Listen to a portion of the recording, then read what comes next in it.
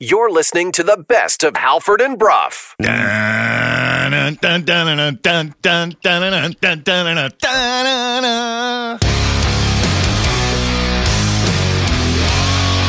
listening to Halford and Brough.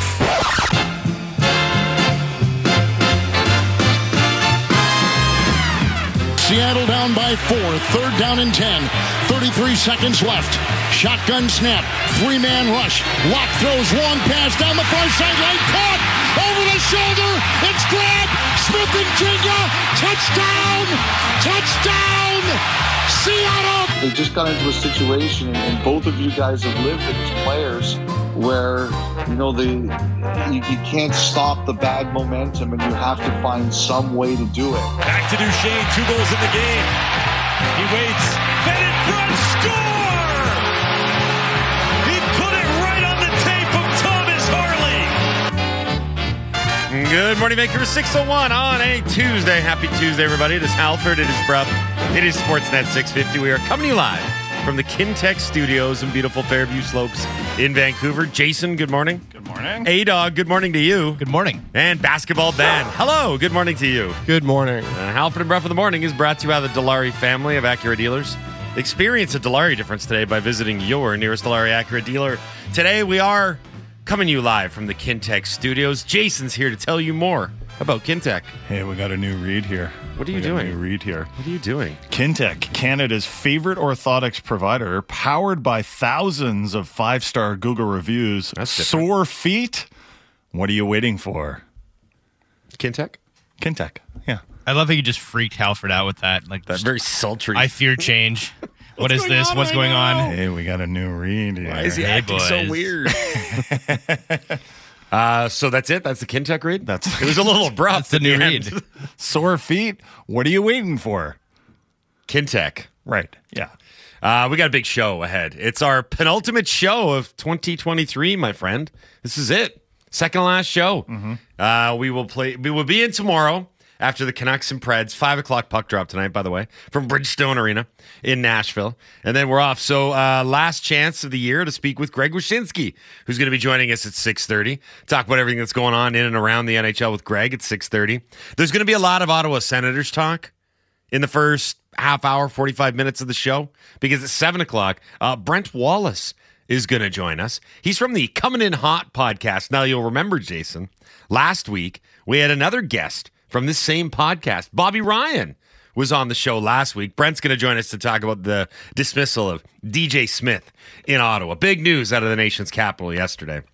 At 7:30, well, this was perfect timing. Dave Softy Mahler is going to join us on the program today from 93.3 KJR, Seattle Sports Leader, Seattle Sports Radio, after one of the more improbable victories in recent memory for the Seattle Seahawks on Monday Night Football last night. So I want to talk to Softy about the Seahawks, and also we're not going to be able to talk with Softy about the Huskies until after their playoff game, because we're not back until the new year. So we'll talk a bit about that. Do you think this is a fair question to ask Softy? How much of an afterthought are the Kraken in Seattle sports right now? Well, it's a great question to ask. It's not unfair because the Kraken played last night. I'll be curious if we can maybe trick Softy and see if he even knows what the score was in the game last He's like night. the who? The what Yeah. now? But I think it's a Like totally valid question. Third year in the city. Yep. Yes, they had some good moments last season, including a first-round victory over the Colorado Avalanche. Like, people were into the Kraken last year, but this year with, obviously the Seahawks are always going to be getting a lot of attention, but the Huskies went undefeated. They're still undefeated. And that is all during the Kraken's, run, or it's not run, season. Yeah. And the Kraken have been awful. Just I mean, awful. I think and they don't have star power. That's one of the big things about them. They don't have star power. Yeah, I think there's legitimate questions to be asked that if UW, let's say their season gets extended and they make the national title game, and let's say that the Seahawks make the playoffs, you're talking about A lot of the consumer eyeballs and energy of the sports fans in Seattle dedicated solely to football.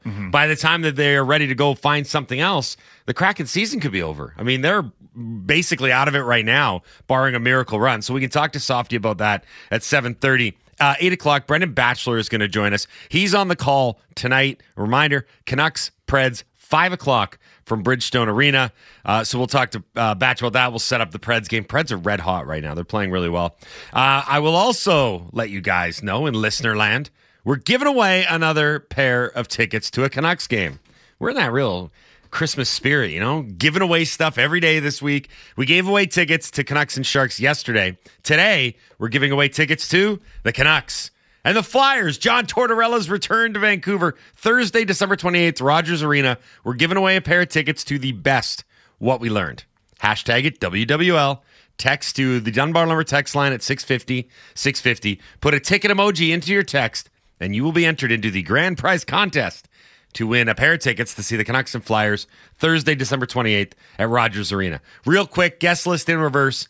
8 o'clock, Brendan Batchelor. 7:30, Dave Softy Mahler. 7 o'clock, Brent Wallace. 6:30, Greg Wyshynski. Big show. Got a lot to get into. Ben, let's tell everybody what happened. Hey, did you guys see the game last night? No. What happened? I missed all the action because I was... We know how busy your life can be. What happened? Missed it? You missed that? What happened is brought to you by the BC Construction Safety Alliance, making safety simpler by giving construction companies the best in tools, resources, and safety training. Visit them online at bccsa.ca.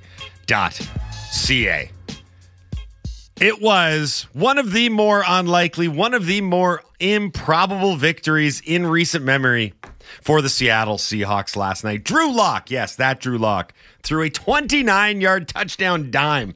He said he threw him the pill to Jackson Smith and Jigba with 28 seconds left, and that helped the Seahawks stun the Eagles 20-17 on Monday Night Football. We played the Kevin Harlan call in the intro, and that was because I wanted to save Steve Rabel. Very special Steve Rabel call. Without further ado, here's Steve Rabel on the call from last night, Seahawks Radio, 20-17, locked to JSN.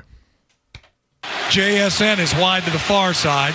Drew looks, throws that way, got JSN, he reaches up, makes the catch, touchdown, Seahawks! Holy catfish! What a throw by Drew Lock! What an over-the-shoulder catch by Jackson Smith and Jigba! 29 yards out, his third touchdown reception, and with 28 seconds left, the Seahawks lead 19-17.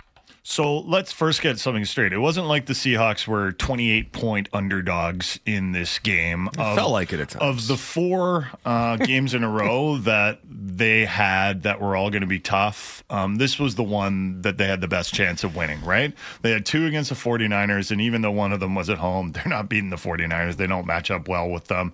And the other one was down in Dallas, and they played actually okay in that one. And that game was close, but this was the one that they were going to win if they were going to win any of them, just because the Eagles came in a bit of disarray and things weren't going all well for the Eagles. But the situation that the Seahawks found themselves in late in the game makes this a very, very improbable win. It came down to Drew Lock with 1 minute and 52 seconds left. He had 92 yards to go and one timeout because the Seahawks had blown a couple of their timeouts earlier.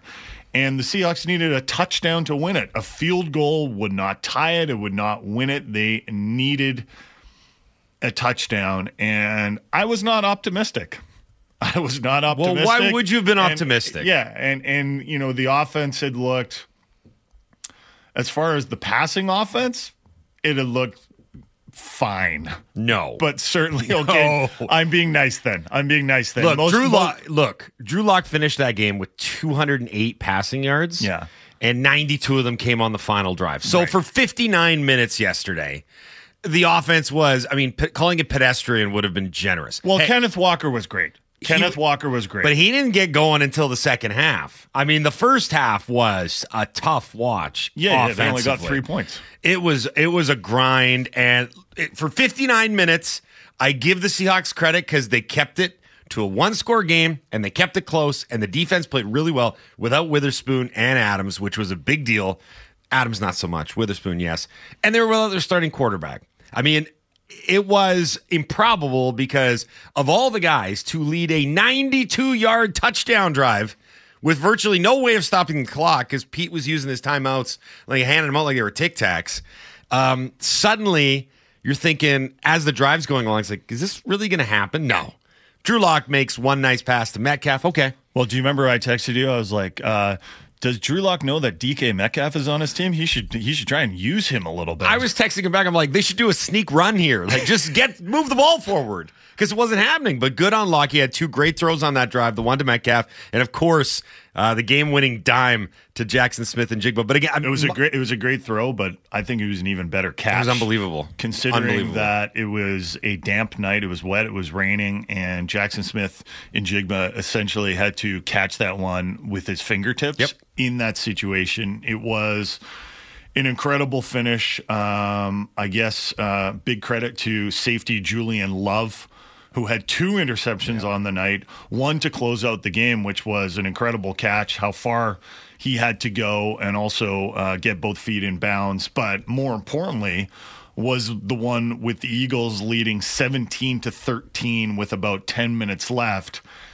And, it was not a good night for Jalen Hurts. I know he was under the weather. I know he did run for a couple of touchdowns, but that interception that he threw, it wasn't like it was 3rd and long and he was like, well, this is just like a punt. That was a first down throw. I was very confused by what the Eagles did on those 2 interceptions play calling wise because it looked like whenever they wanted to run the ball last night, they could run it. Mm-hmm. Pretty much. That was my impression.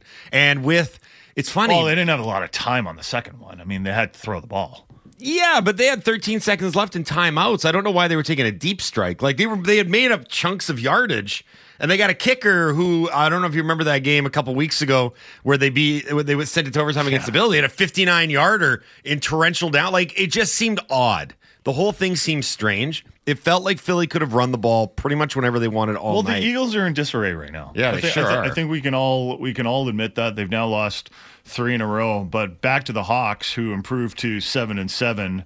They've got 3 games left. If they win all 3 of these games, there's like a 99% chance they're going to make the playoffs. At Tennessee, the Titans aren't very good. They're a disaster. Home to Pittsburgh. Speaking of disasters. Not good. Haven't been good lately, at least. And then at Arizona. Now, 3 teams where the Seahawks might be favored in all 3. I don't know about the one in Tennessee. I think they'll be favored. They'll probably be favored, but at the same time, it's still if you were to make a parlay on that on all 3 of those money. Well, seriously, on all 3 of those money lines. It's not going to be like a minus. It's going to be a plus. It's still going to be hard for them to win all 3 of those games. Now, if they win 2 of 3, there's a chance. There's a chance that they could still make the playoffs. They're going to be fighting with the Vikings, the Rams, and the Saints, maybe the Packers and 8. So the Packers might be out of it. But the Vikings, Rams, and Saints, those teams are all 7-7 for the final couple of playoff spots in the NFC. Mm-hmm. The Vikes have Detroit, Green Bay, and then Detroit again to finish. So that'll be tough for them. Although you never know with those final games. Like the Rams have the Saints, the Giants, and they finish at San Francisco. But it might be resting everyone. Yeah, San Francisco could easily be resting everyone in that last game. The Saints have the Rams, the Bucks, and the Falcons. So it's going to be close. And, last night I was watching the game closely, but the whole time I wasn't really watching it with a ton of hope because the first half was, it was only 10-3 for the Eagles. So technically the Seahawks were still in it, but I didn't feel very good about the offense. And for it to finish the way it did with Drew Lock playing the hero like that. Do we have Drew Lock's post-game interview? Because that was, you could see and hear the emotion and probably a bit of vulnerability showing there too. Like he came into that game and like he knew the opportunity that was presented to him, but you know, he kind of admitted like this whole time going back into the NFL, I hadn't played for a while, and he didn't really know if he could get it done. It's so hard to describe the feeling of, you know, not playing for so long, or at least what feels like a really long time to me. And then you sit there, you watch games, you wonder, can I do this still? I haven't been out there on the field. That's the human nature of it. You get back out there last week, I'm like, you know what? I'm the man still. I can go do this. And then you got another test this week where I didn't know if I was going to play or not. Sure enough, ended up playing. We're playing the Eagles tonight. And the boys around me rallied tonight. And it's just, gosh, it feels so good. It feels so good. I'm so proud of everybody tonight. I'd just like to add how improbable that was. That was the Seahawks' longest touchdown drive of the season. And it was orchestrated by Drew Lock with, what was it, $1:30 left? Minute 52. And virtually... And one timeout. Yeah, so it was unbelievable that is how it went down. And you got to remember, the Seahawks did not want to play Drew Lock in this game. They were doing everything they could to get Geno Smith ready for this. They activated him. He was on the game day roster. They were trying to get him ready to go. Drew Lock said in that interview that he wasn't told that he was getting the nod until they arrived at the facility. And it's very, I guess, befitting, because this season in the NFL has been so much about second string and third string quarterbacks being forced into all these different moments. But it's also the Seahawks season in a nutshell. Every time that you think that they're down and out, they find a way to kind of claw their way back in. And now I'm just waiting for the next disappointment. Like, which of these three games down the stretch, which all seem completely winnable, are the Seahawks going to gack on themselves, right? Like, I feel like, you know what it's going to be? It's going to be that last game against Arizona. Oh, no. Yeah, I could see a situation where that last game against Arizona, and they're like, if you win, you're in. And they'll somehow find a way. Like, this is just the season, right? Look, I know last night was super fun. Oh, he's giving me a look. And super exciting, and it was great to watch. I had a great time. But I don't think it really fundamentally changed the way I feel about this football team. I don't know if you're on the same page as me or not, but they still are the same team. But what I do love is Julian Love. No. Yeah, Julian Love was good. And he was not good early on in the season. Anyway. Well, and you saw that they started the game by benching Reek Woolen too, right? So, I mean, again, they went into that game at the start. The game doing that too. No Woolen, no Witherspoon, no Adams. Like, I give them credit. Yeah. I give them a ton of credit for getting the win. But listen, if they get the 6th or the 7th seed and they get Dallas or Detroit, I will relish those matchups. I don't want them to make the playoffs and get San Francisco. You should just quit if you get that draw. You're like, you know what? Detroit, they already beat, and we've seen Detroit being vulnerable.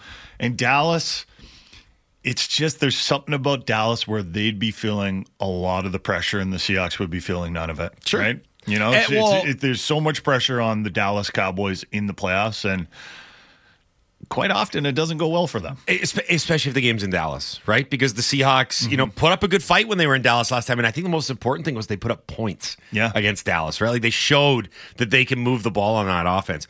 I'll leave the tiniest sliver of hope for this Seahawks team because Walker's back and healthy. Yep. So if they can get back to that sort of like thunder and lightning thing they had with Charbonnet and Walker where they were offsetting one another, maybe there's a chance that they can control the clock, time of possession, all that stuff. Anyway, so we should move along. We'll get to the Senators firing DJ Smith because we've got Greg Wyshynski and Brent Wallace coming up to discuss that. So we'll leave that to them. The Canucks had the day off out of tonight's game with the Predators. The Canucks have already beaten Nashville twice this season, including, you might remember this game on Halloween at Rogers Arena when Petey had a hat trick. Although I do recall Tocchet wasn't all that pleased with how the Canucks played. It is worth noting that the Canucks have already beaten Nashville twice this season, but we should also mention, and you mentioned this earlier in the show, the Preds are playing pretty good hockey right now. Oh, yeah. They've won a lot of games and only, I think it's funny. The last time I think I watched the Preds play, they got beaten pretty handily by the Leafs. I think they lost 4-0 to the Leafs. Well, but both losses. It feels like they've won every other game. Both losses to Vancouver happened early in the year, and that's when the Preds were in a real funk. So they started the season 5-10-0, and 2 of those losses were against the Canucks. They were 29th in the NHL. They're the other Oilers. The Canucks ruined them. But then for some reason they found their groove. They're 13-3 in their last 16, and now they're up to 13th in the standings, and they're comfortably in a playoff spot right now. So, I mean, the big reason why, I don't know if you've been paying so much attention to what Philip Forsberg has been doing for this team, but all he does is score overtime goals now. Oh, okay. He has 3 already. They need overtime to win games? All the time. Weak. Okay. Yeah, and sounds like a soft team to me. So here's the thing. All 3 of his overtime goals have come in the first minute of overtime. He's like the immediate closer for that team. But they're playing well. They're winning games. It's going to be a good test tonight. So you know how I've been saying that I've been watching and following the games a lot more differently now, and like we can actually get into the minutia of the games now because the minutia matters. Here's a minutia thing. I'll be curious to see where Pius Suter slots in tonight. Right. Right. Does he go up on? Does he stay on that line with Pettersson and Mikheyev? If he's a first line winger, it's not minutia, friend. It's prime time minutes for Pius Suter. Or do you have him down on the 4th line with Kuzmenko? I would imagine that he's probably going to stick with Mikheyev and Pettersson, although just talking after the game when he was asked about Suter, I think everyone expected him to say, yeah, I really liked him because he did make a nice play on the Mikheyev goal. Yeah. But Tocchet was like, he was okay. He was fine. And it sounded like he didn't love Suter on the wing, and he acknowledged like it's hard to go. So maybe there were some things, some staples, some things that Tocchet didn't love from Suter on the wing. Although, I thought that line, although not super dynamic offensively, they didn't give up anything. Granted, it was Chicago, so they didn't have like the Bedard matchup or anything like that. But anyway, I'll be curious to see where he slots in tonight, because that also that has an effect on Pettersson and who he's going to play with. It does have an effect on Kuzmenko, because if you're Kuzmenko, you would much rather have a center like Pius Suter and maybe get some softer matchups, as opposed to like you've got Nils Aman and Lafferty on your line, right? Like who we'd really like as the center is Elias Pettersson. Well, exactly, and I keep on wondering when that might happen again, but I don't think. I doubt tonight, considering they did not practice yesterday, so there wasn't really time for them to work on anything new. We should mention that Thatcher Demko was just named the 2nd star of the week in the NHL. Demko went 3-0-0 with a .957 save percentage and 1 shutout, as the Canucks extended their point streak to 6 games dating back to December 7th. The Canucks have 3 games left before the Christmas break. They play tonight in Nashville, Thursday in Dallas, and then Saturday at home to San Jose. Do you think Demko is going to start all 3 games before the break? I wondered about this, because you could, I guess, make the argument that you give him the Saturday game against San Jose off, and you give him a really extended break, right? Because that goes from he basically be off from the 21st all the way to the 28th against Philadelphia, a full week essentially. And you'd give DeSmith a chance to exact revenge against the San Jose team that beat him last time, because DeSmith does kind of feel like he earned a game. He's played really well this year. I thought he was great in Minnesota, probably the only reason they scratched a point. But then I thought about it, and I'm like, well, wait a minute. You want to hit the break with all the classic hockey cliches. You want to go in on a win. You want to close out, that half of the season, even though they do come back one more game before the calendar turns to 2024. And it's not the most daunting schedule. And Demko's on fire. I mean, those numbers you rattled off from the press release about 2nd star of the week, I mean, close to being perfect. Like, anytime you're throwing a save percentage that's above .950, you're pretty much on fire. So you've earned the net as well. I think that they'll go Demko against Nashville, Demko against Dallas, and then it's a coin flip in San Jose. DeSmith for lost San to the Jose, Sharks. because it's sorry. DeSmith lost to the Sharks, though. So I know. So I was saying you get a chance to exact his revenge against the lowly Sharks. So there's a couple of texters, I guess they're Cowboys fans, laughing at the notion that we would relish a matchup between the Seahawks and the Cowboys. I didn't act like I was confident that the Seahawks would go down to Dallas and win, but I would just like to see that more than, for example, the Seahawks going to San Francisco. Here's why. The Cowboys are chokers. They're chokers. Well, they don't get it done. They don't get it done in the playoffs. Like there's okay. I understand what Stephen A. Smith has a whole thing about it. Yeah. You know, like it's like, no, go ahead and read his text. Well, Karn texted in and said they got a 15-game winning streak at home.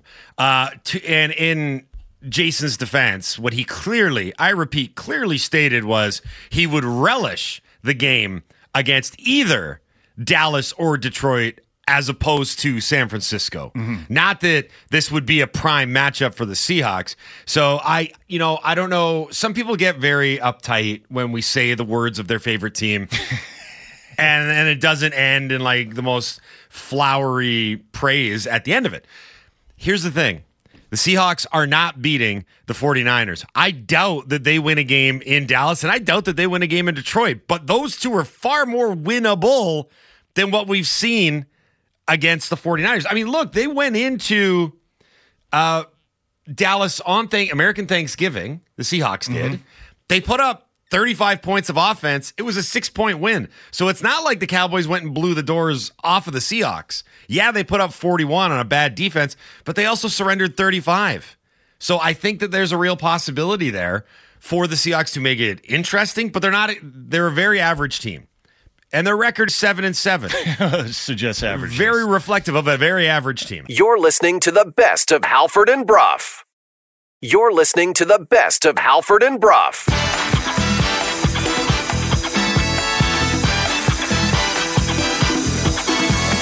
It is Brendan Batchelor, live from Rogers Arena, calling Canucks games. It is Brendan Batchelor.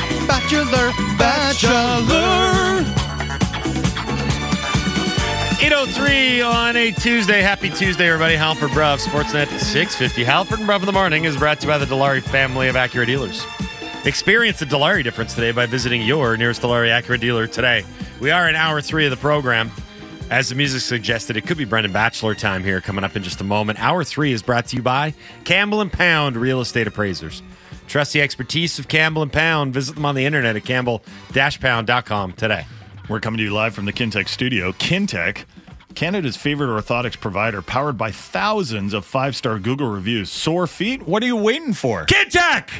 Too much. Still got to workshop it, bring it down a bit. I know we just had Softy on. Yeah, too much. Too much. See, the last time was really low. That one was like kind of softy levels. You got to get somewhere in the middle. Okay, we're going to try one more time. We're coming to you live from the Kintec studio. Kintec, Canada's favorite orthotics provider, powered by thousands of 5-star Google reviews. Sore feet? What are you waiting for? Kintec. That was too creepy. Too creepy. Yeah. That was really creepy. Okay. You know what? Actually, not too creepy. Really creepy. I'm with Ben on this one. We're just going to keep workshopping this until Kintec drops us as a sponsor. To the phone lines we go. Brendan Batchelor joins us now on the Halford and Brough Show on Sportsnet 650. What up, Batch? Good morning, gentlemen. How are you? Not bad. Just sewering the Kintec thing. So the Canucks play the Preds, Bridgestone, 5 o'clock, the third and final of 3 meetings between the Canucks and Preds this season. Now, the Canucks have had good success against the Predators. There was a win in October. There was another win in October a week later, but that was like when the Preds weren't playing good hockey. Since then, they've been one of the best teams in the NHL. So what kind of matchup are you expecting tonight in Nashville? Yeah, it's kind of a different Predators team. You're right. They over the last month have really turned their game around. Their goal differential is better than the Canucks goal differential in the last month. They're scoring a ton of even strength goals. They're creating a ton of scoring chances. So what I look at is for the Canucks, first of all, to be ready to go at the drop of the puck, because I don't think we can say that they were for either of the games at the weekend. And maybe the fact they were early games is a little bit of an excuse, but nonetheless, this is a Nashville team that if you're not ready to go, they'll make you pay. And then, you got to manage the puck well, because clearly they create a lot of chances. They've had a lot of success scoring of late and winning 13 of their last 16. So you've got to be prepared for anything they're going to throw at you, and you got to manage the puck well so that you don't give them any easy offense.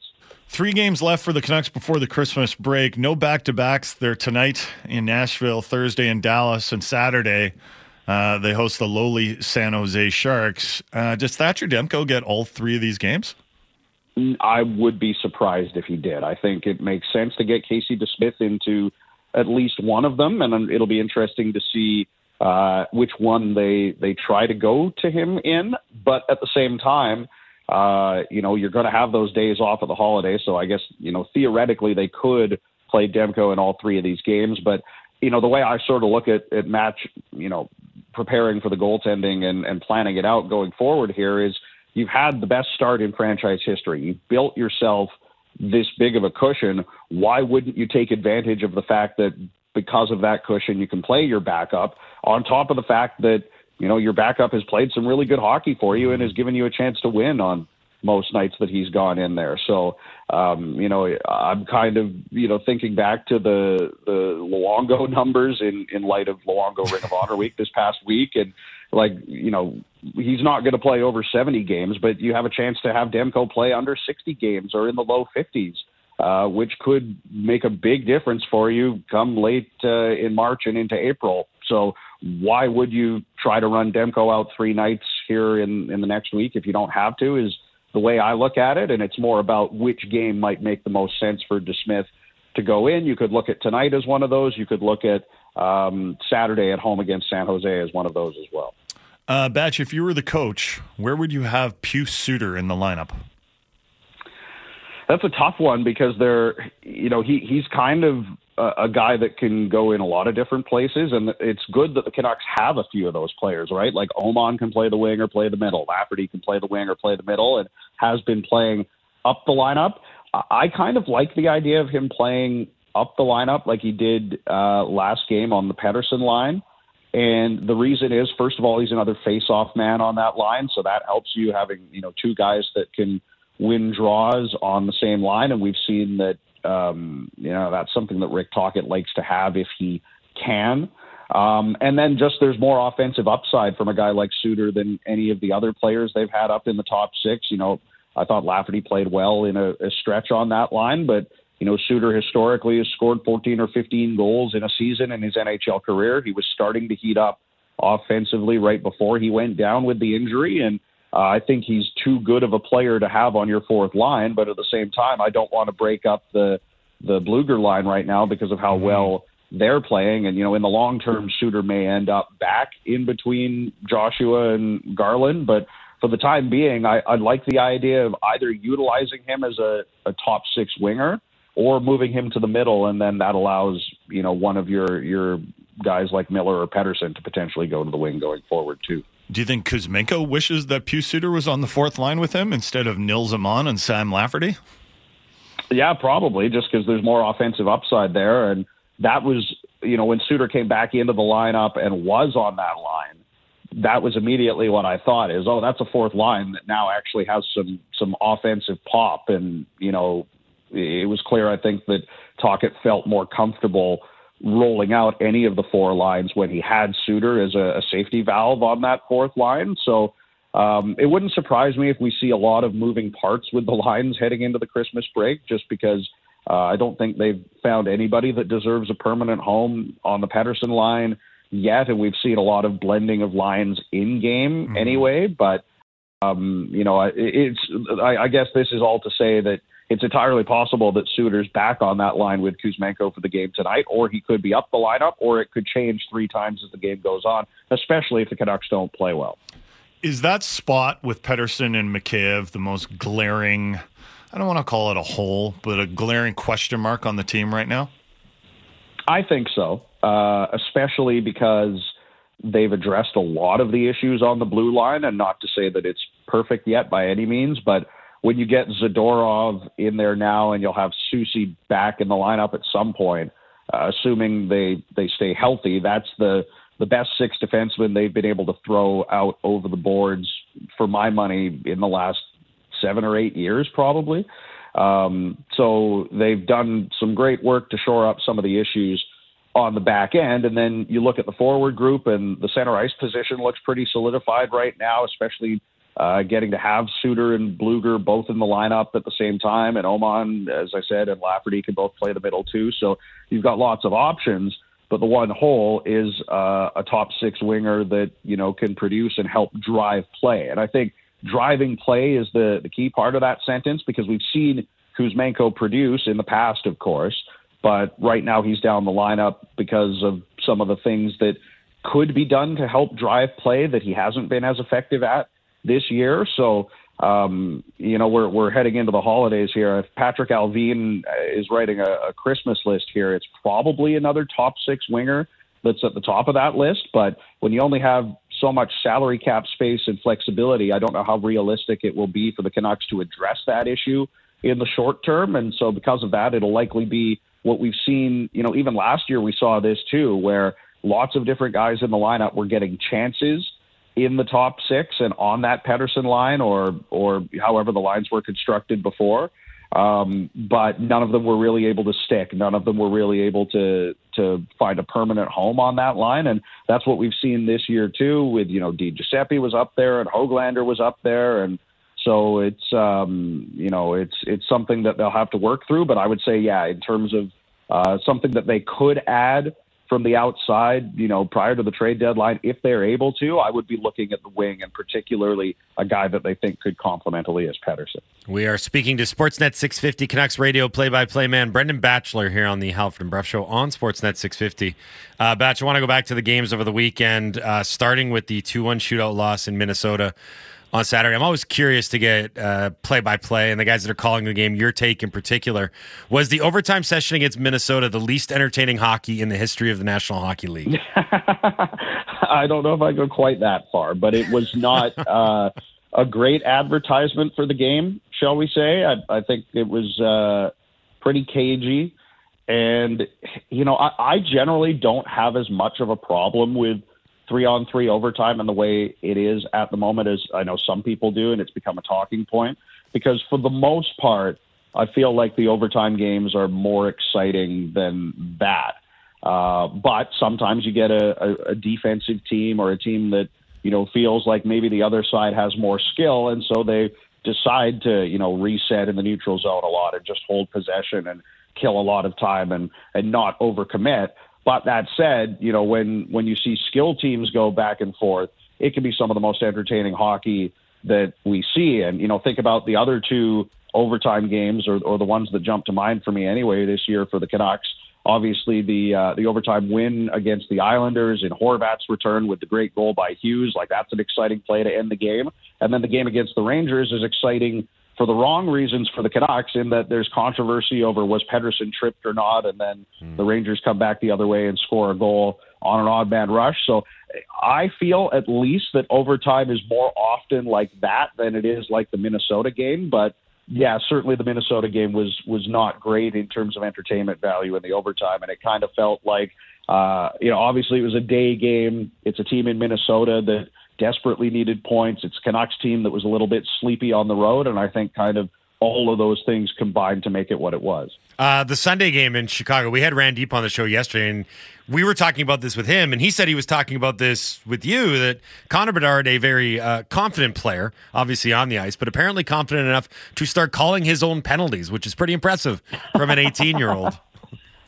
Yeah, we were talking about the fact that he's already getting the superstar calls, and I think he was angling for another one right at the end of the game when the Blackhawks were pressuring. So he understands the game, I think, and as a young superstar player, there are a lot of things that you can do to lead you to be successful in the NHL, and getting calls from the officials is one of them. And he seems like he's got a firm grasp on what he needs to do to have that happen at this point in his career as well. So, watching him and that release, first of all, it's just so impressive to see how quickly he could get it to the net.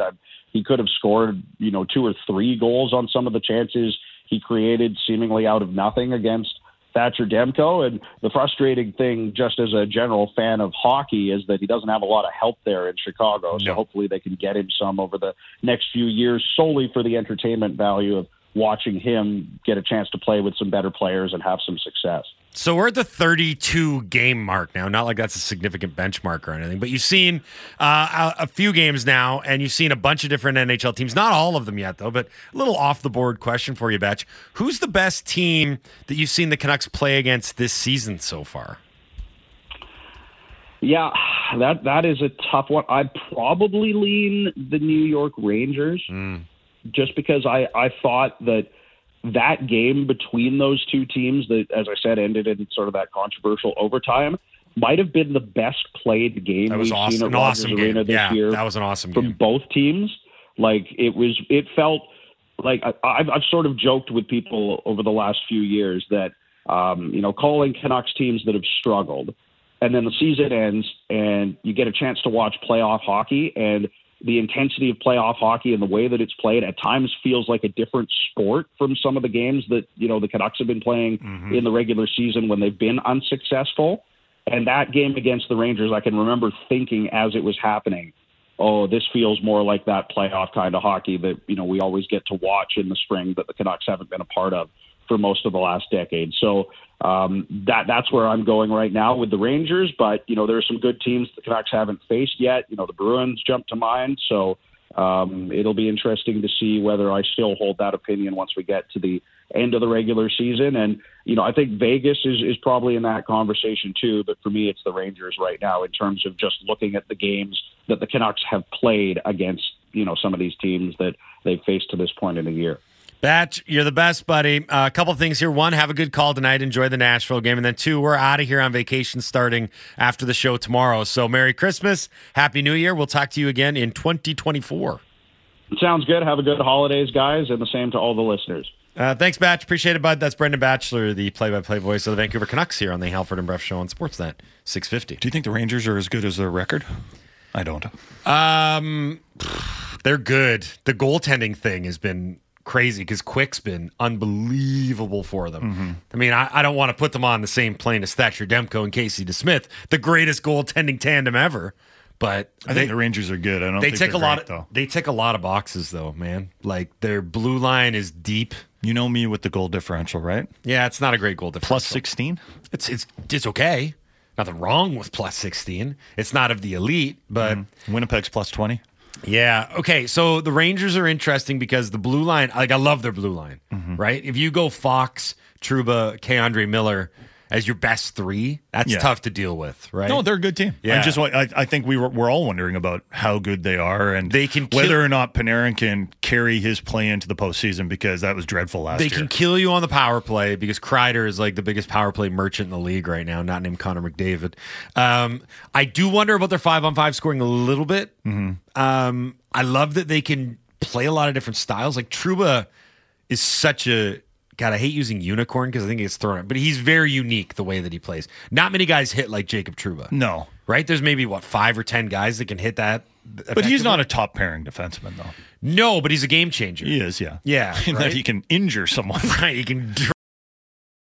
Whether you're going to play in the game or not. Has Patrick Kane ruined the Detroit Red Wings? Yes. They've all of a sudden started losing a bunch of games ever since he joined them. 5-1 since he joined the team, I think. Yeah, that was something I did not see coming. I didn't think that they would torpedo the moment they made this big ballyhooed signing. But anyway, okay.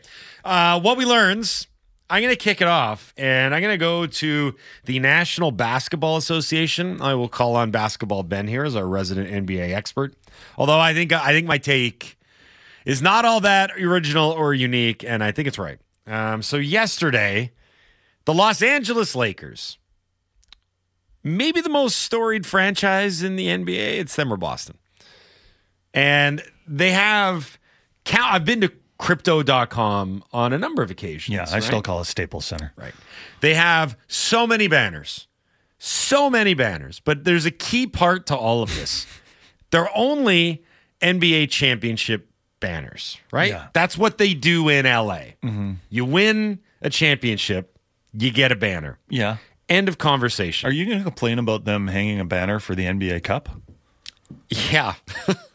They hung a banner. You have to do something for it. You don't have to do anything you do. for it. Otherwise, no, you don't. I bet the league was like, you're hanging a banner. Well, because we're making this thing a thing. You know who didn't show up? NBA Commissioner Adam, don't call me David Silver. Right. He wasn't there. How important could it be if he wasn't even there? Jeannie Buss do commissioners always go to banner raisings? They should. They don't. They should. They don't. They should. Well, they don't. And the owner of the team, Jeannie Buss, also not there. They didn't even do a real ceremony. They just kind of had a polite clap. Look, it's the first year of this thing. There's no guarantee that it'll be around for a long time.